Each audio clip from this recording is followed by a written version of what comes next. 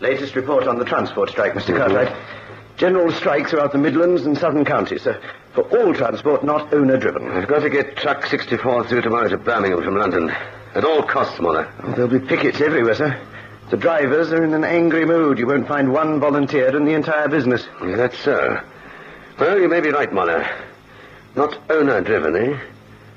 Well, there's more than one way of skinning this cat. Take a look at this ad in the Mail. Assignments unlimited, it says. Do anything. Make an appointment for me, Muller. The address is 33 Half Moon Street. Aubrey Mason at your service. At Assignments Unlimited, we do anything, anywhere, at any time. 33 Half Moon Street.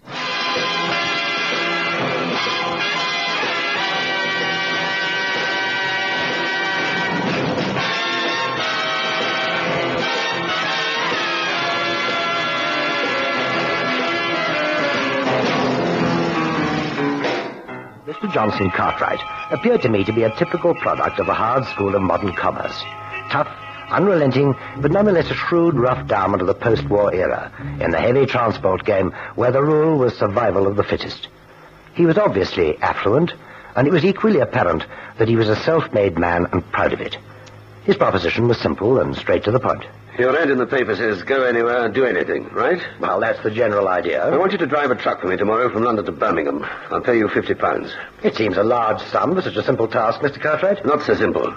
The man who drives it will need to be pretty resourceful. Anyone who breaks the strike is called a blackleg.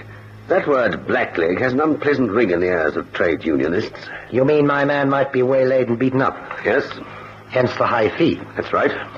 I believe that strikers have things they call pickets. They do, and in fact pickets are already established along the main arteries to make sure that no unauthorized truck gets through. In fact, from the Midlands south, heavy transport is at a standstill. Might I inquire how you expect one of my men to spirit a truck through the pickets? You may indeed.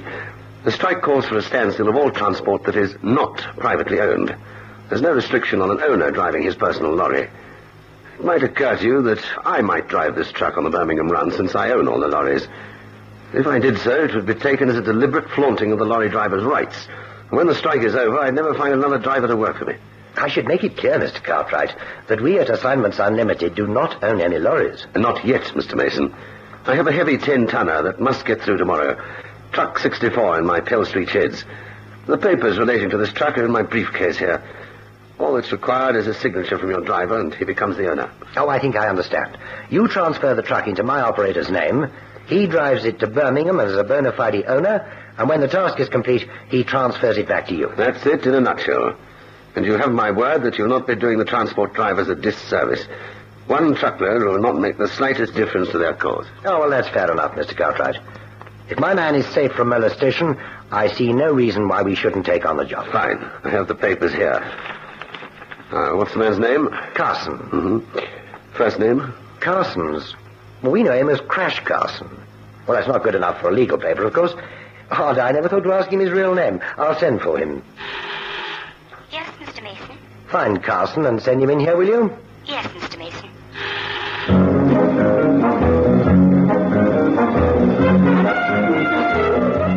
I was right about Mr. Cartwright's affluence. He paid in advance. Carson duly arrived and signed the papers. For the first time, I discovered his real Christian name, but he swore me to secrecy. Suffice it to say that Carson's parents could have had no possible idea of what their offspring would eventually look like. It seemed a simple enough assignment, and so warning Carson not to display any belligerence with the pickets, I sent him about his business. Oh, what's that up in front?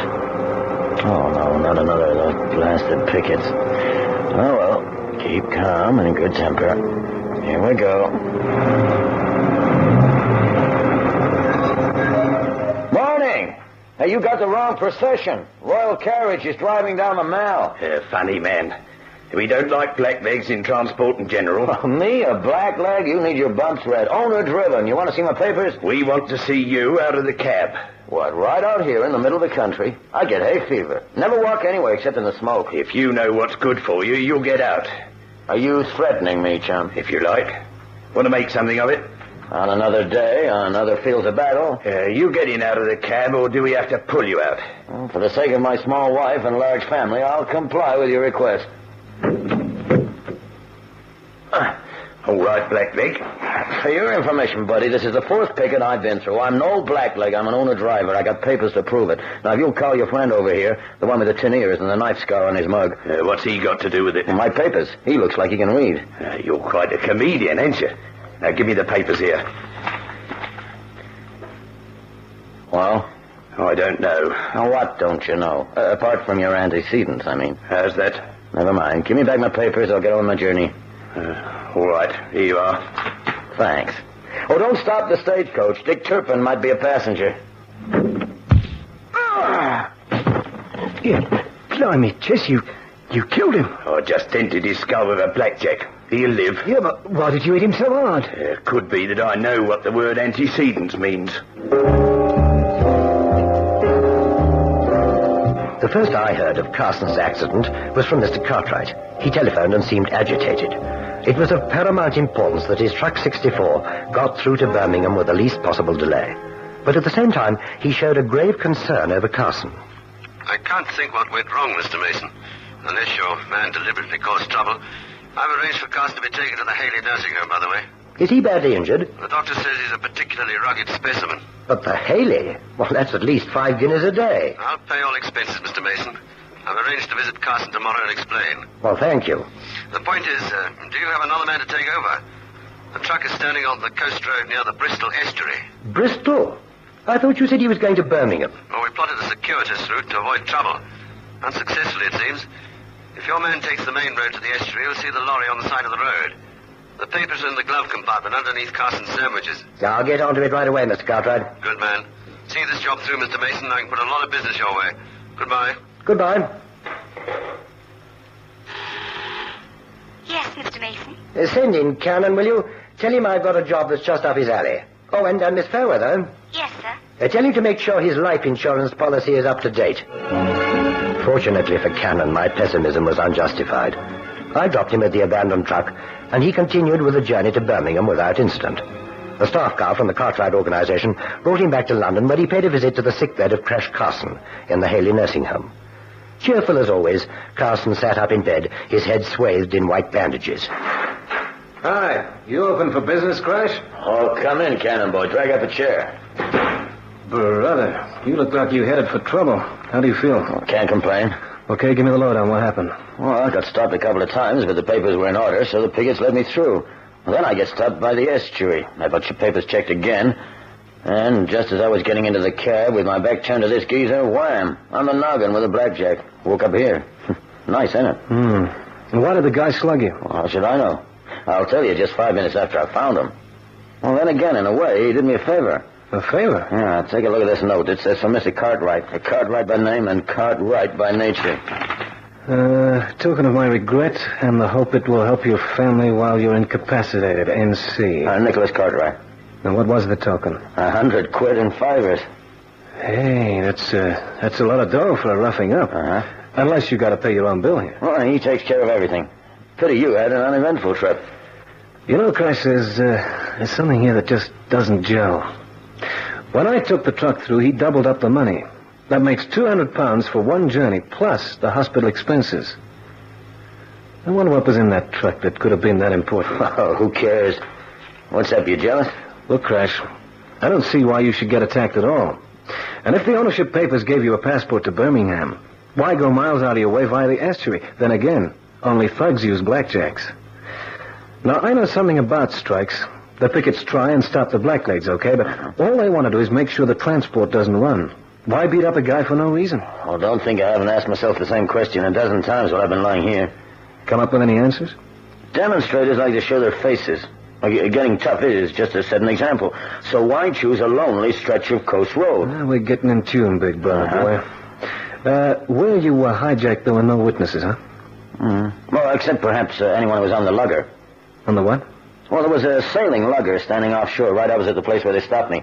Someone on board might have seen. Well, then again, what interest would a sailor have in a road transport strike?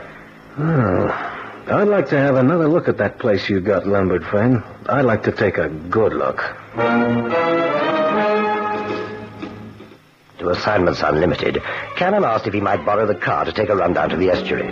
Unfortunately, I couldn't help him right then. The car was out on another job. But then fate took a hand in Cannon's favor. Yes? Mr. Cartwright on the line, sir. Oh, put him through, will you? Hello?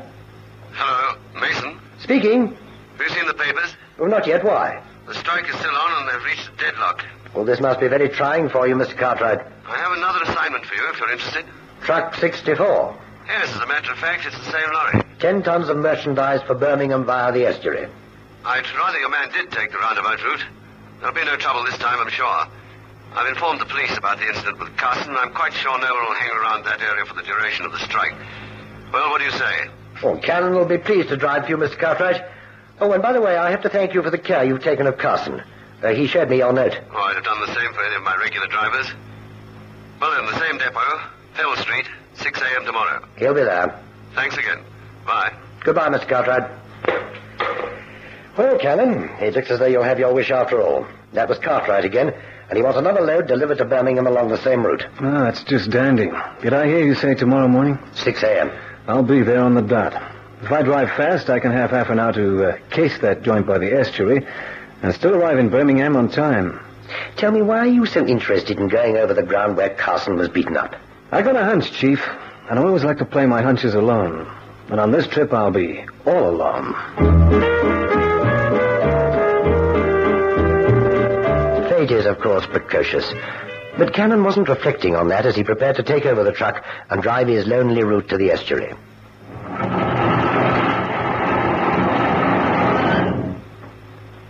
Morning, mate. You the bloke taking out 64? That's me. Is she all ready? Yes, loaded and waiting. But you got to see Mr. Cartwright first. He's over there in the office. Dispatch. Do you see it? I do. Thanks, old-timer. You want to see me, Mr. Cartwright? Oh, yes, Mr. Cannon. All set for the journey? Raring to go. It won't be so lonely this time, Mr. Cannon. Oh? How come? My private car drivers have joined in the strike. I have a lady on the staff who must be in Birmingham by tonight. She'll be here in a moment. She will accompany you on the trip. Cannon disguised his disappointment and waited for the lady to turn up. His annoyance at having a passenger dissipated when he saw her. A trim figure was sheathed in an expensive, hand-tailored suit, her flaming red hair swept over her neck by the practiced hands of an artist in coiffure. Cannon vaguely wondered what sort of job in the Cartwright business warranted a salary that could pay for this kind of ensemble. He attempted to find out during the drive towards the estuary. You worked for Cartwright a long time, miss? For a few years. And I wish you wouldn't keep calling me miss. My name's Ruby Long. Okay, Miss Long, I'll make it short and call you Ruby. That's better. I can't think why Mr. Cartwright should send you all this way in a truck. You might oil up that nice suit. Oh, I had old Shivers clean the cab this morning early. Yeah, but I mean, it's only a road strike. You could have gone by train and been really comfortable. That's true, but I have a special reason for coming by truck. You see, I have an aunt who lives near the estuary, and I want to call on her for a short while. Uh-huh. Well, how about Mr. Cartwright? He might jib at the delay. Well, he knows about it. That's why he let me come by truck. We'll have tea with her. It'll break the journey for both of us. Whatever you say, Ruby. Tell me where to turn off. It's not far from here. The house is on the hill by the main road, just before it runs along the beach. Oh, yeah, I know it. You do?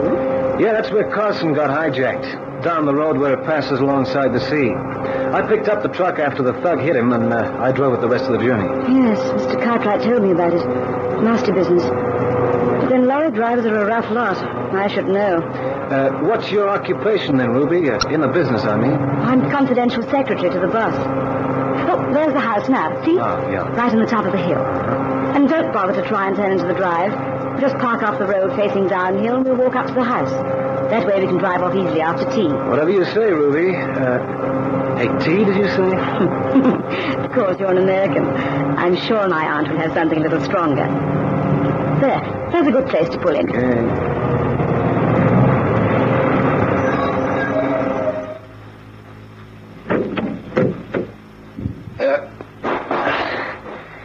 What's the matter, Mr. Cannon? I don't see the key on the ring to lock the cab door. Why do you need a key to lock the door? Who'd want to steal a 10-ton truck? Yeah. Yeah, that's just what I was thinking. Who?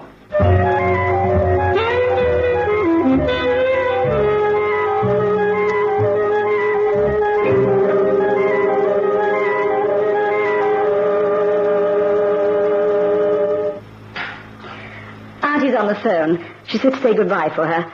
Shall we go? We'd better, Ruby. That's the longest tea party I ever sat in on. I'm sorry, Mr. Cannon. I haven't seen her for so long, and there was so much to talk about. Yeah, so I noticed. 1 hour. Well, the roads are clear now with the strike. I'm sure you can make up the time. And thank you for putting up with our gossip. It must be boring for a man. All in the line of duty, Ruby. You lead the way. Through here. Okay.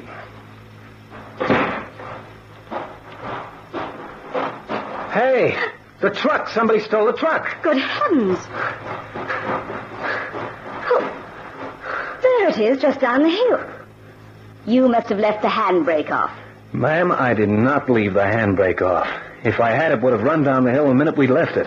Yes. Well, the regular drivers always put chocks under the wheels when they park on a downhill slope. I understand that the brake can work itself loose when the lorry is heavily loaded. Well, I just hope that the back doors are still sealed, that's all. If I goof on this job, I have to answer to my chief. And I'd rather face Judgment Day than him when he blows his top. The doors look all right. I'm sure it must have been the brake. Look, I told you I put that brake on, but good. Uh-huh. Huh? Are the seals intact? Yeah. Come on, let's get into the cab.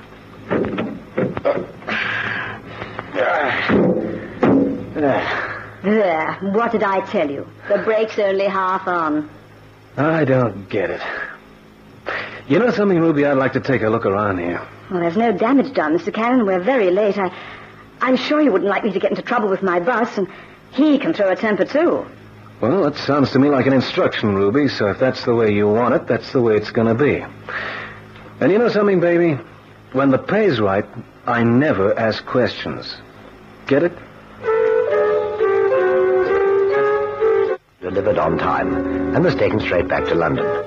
He still had his hunch, and to placate him, I called a round-table conference in the office with Crash Carson, now out of the nursing home, but still nursing a grievance against his unknown assailant. I sat back and listened to them talking. The sailing lugger I saw offshore was the kind of boat they use in the Channel Islands for shrimping, winkle drifting. You know, about 70 feet, shallow draft, 4.5 rig, dirty bronze sails. That's the one. When I parked that truck outside Ruby's aunt's house, the same lugger was offshore at the same place. So, what's your theory? Well, the way I figure it, if somebody wanted that truck down by the lugger, all he had to do was to get in the cab, let off the brakes, and coast quietly down the hill. Uh-huh. There was no key on the ring to lock the cab door. All he had to do was to help himself. I wouldn't hear a thing. Yeah, but why leave it down in the dip? Well, don't you see? It's quiet countryside. If he drove it back again, I'd hear him coming up the hill. Oh, it might have been any truck you'd hear. First, there's a transport strike. No other trucks. Yeah. Second, he'd have had to turn that truck so as to face the way I left it. But he could have backed it up. Mm-hmm. You ever heard a truck backing up a hill? Boy, I'd sure hear that. You see, Crash, the seals were intact on the doors, but that don't mean a thing. If something was loaded onto that truck from the lugger, and Ruby Long knew about it, what would be easier than to have the loaders carry new seals? Yeah, that makes sense, Cannon Boy. But look, if the lorry was empty when you started and full when you left the estuary, you'd have noticed it on the springs or on the steering column. Yeah. Well, was there any difference? The truck was loaded all the way. That's what I don't get. If you'll forgive me interrupting, gentlemen, it does rather look as though you're both the victims of circumstance. You've read something ominous into a straightforward job. I suggest that you forget all about it. Except for one thing, Chief. What's that? Something I said to Ruby Long. If there was a switch, she was in on it.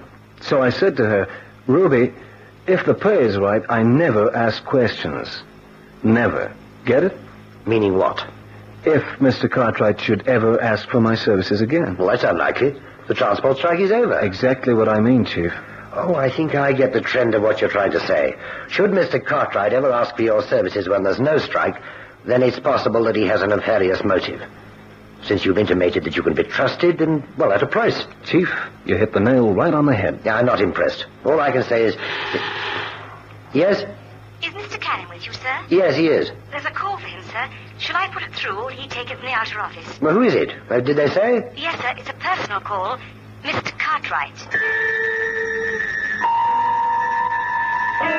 Cannon made an assignation with Mr. Cartwright, who simply wanted his services as a truck driver for 2 days. The truck was due to leave at 6 a.m., but my two operators decided to pay a nocturnal call on the sheds in Pell Street at 1 a.m. Well, here we are. Now then, can you see anything? I can see the truck. Old man's still there. Don't he ever sleep? Try the catch on the window. If we can open it, we can hear what's going on. Well, there's nothing going on. Well, try and open it anyway. Go on.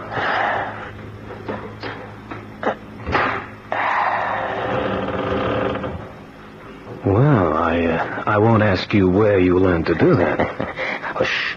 Someone coming. All right, you men. You can start loading. It's Cartwright. Who's that with him? Oh, that's the guy who slugged me with a blackjack. Are you sure it's all right to use the history again, boss? This will be the last time. Yeah, well, how do you know you can trust this bloke Cannon? I don't. But have no fear. He'll be safely out of the way when we switch cargoes. You get a novel in, boss? Nothing so crude. He'll see nothing and he won't ask questions. That's all that matters. Now, get the bars on board. Hey, that looks like lead. So that's how it was done. They offload the bars of lead into the lugger and load up with whatever they're bringing into the country illegally. Oh, and we know where and when they're going to do it. That's right, Boyle. Only this time, they'll have a reception committee in the form of the police. And so the trap was set. This time, there was no pretense about tea with Auntie. Ruby simply took him into a back room of the house near the estuary and plied him with her charms and copious draughts of his favorite drink. Cannon was happy to play along. He didn't see the two men get into the truck and coasted down to the dip in the road near where the lugger stood offshore. The crew quickly and efficiently unloaded the truck of lead and substituted another load. But Cannon had been wrong. The lead was coming from the lugger, and what had appeared to be lead was in fact gold bullion encased in lead. The haul of a daring daylight robbery on an armored truck on its way to the Bank of England some months earlier. The police closed in and rounded up the whole gang, but not before one of them had an unfortunate encounter with Crash Carson. It was he, of course, who called his story Blackjack for a Blackleg.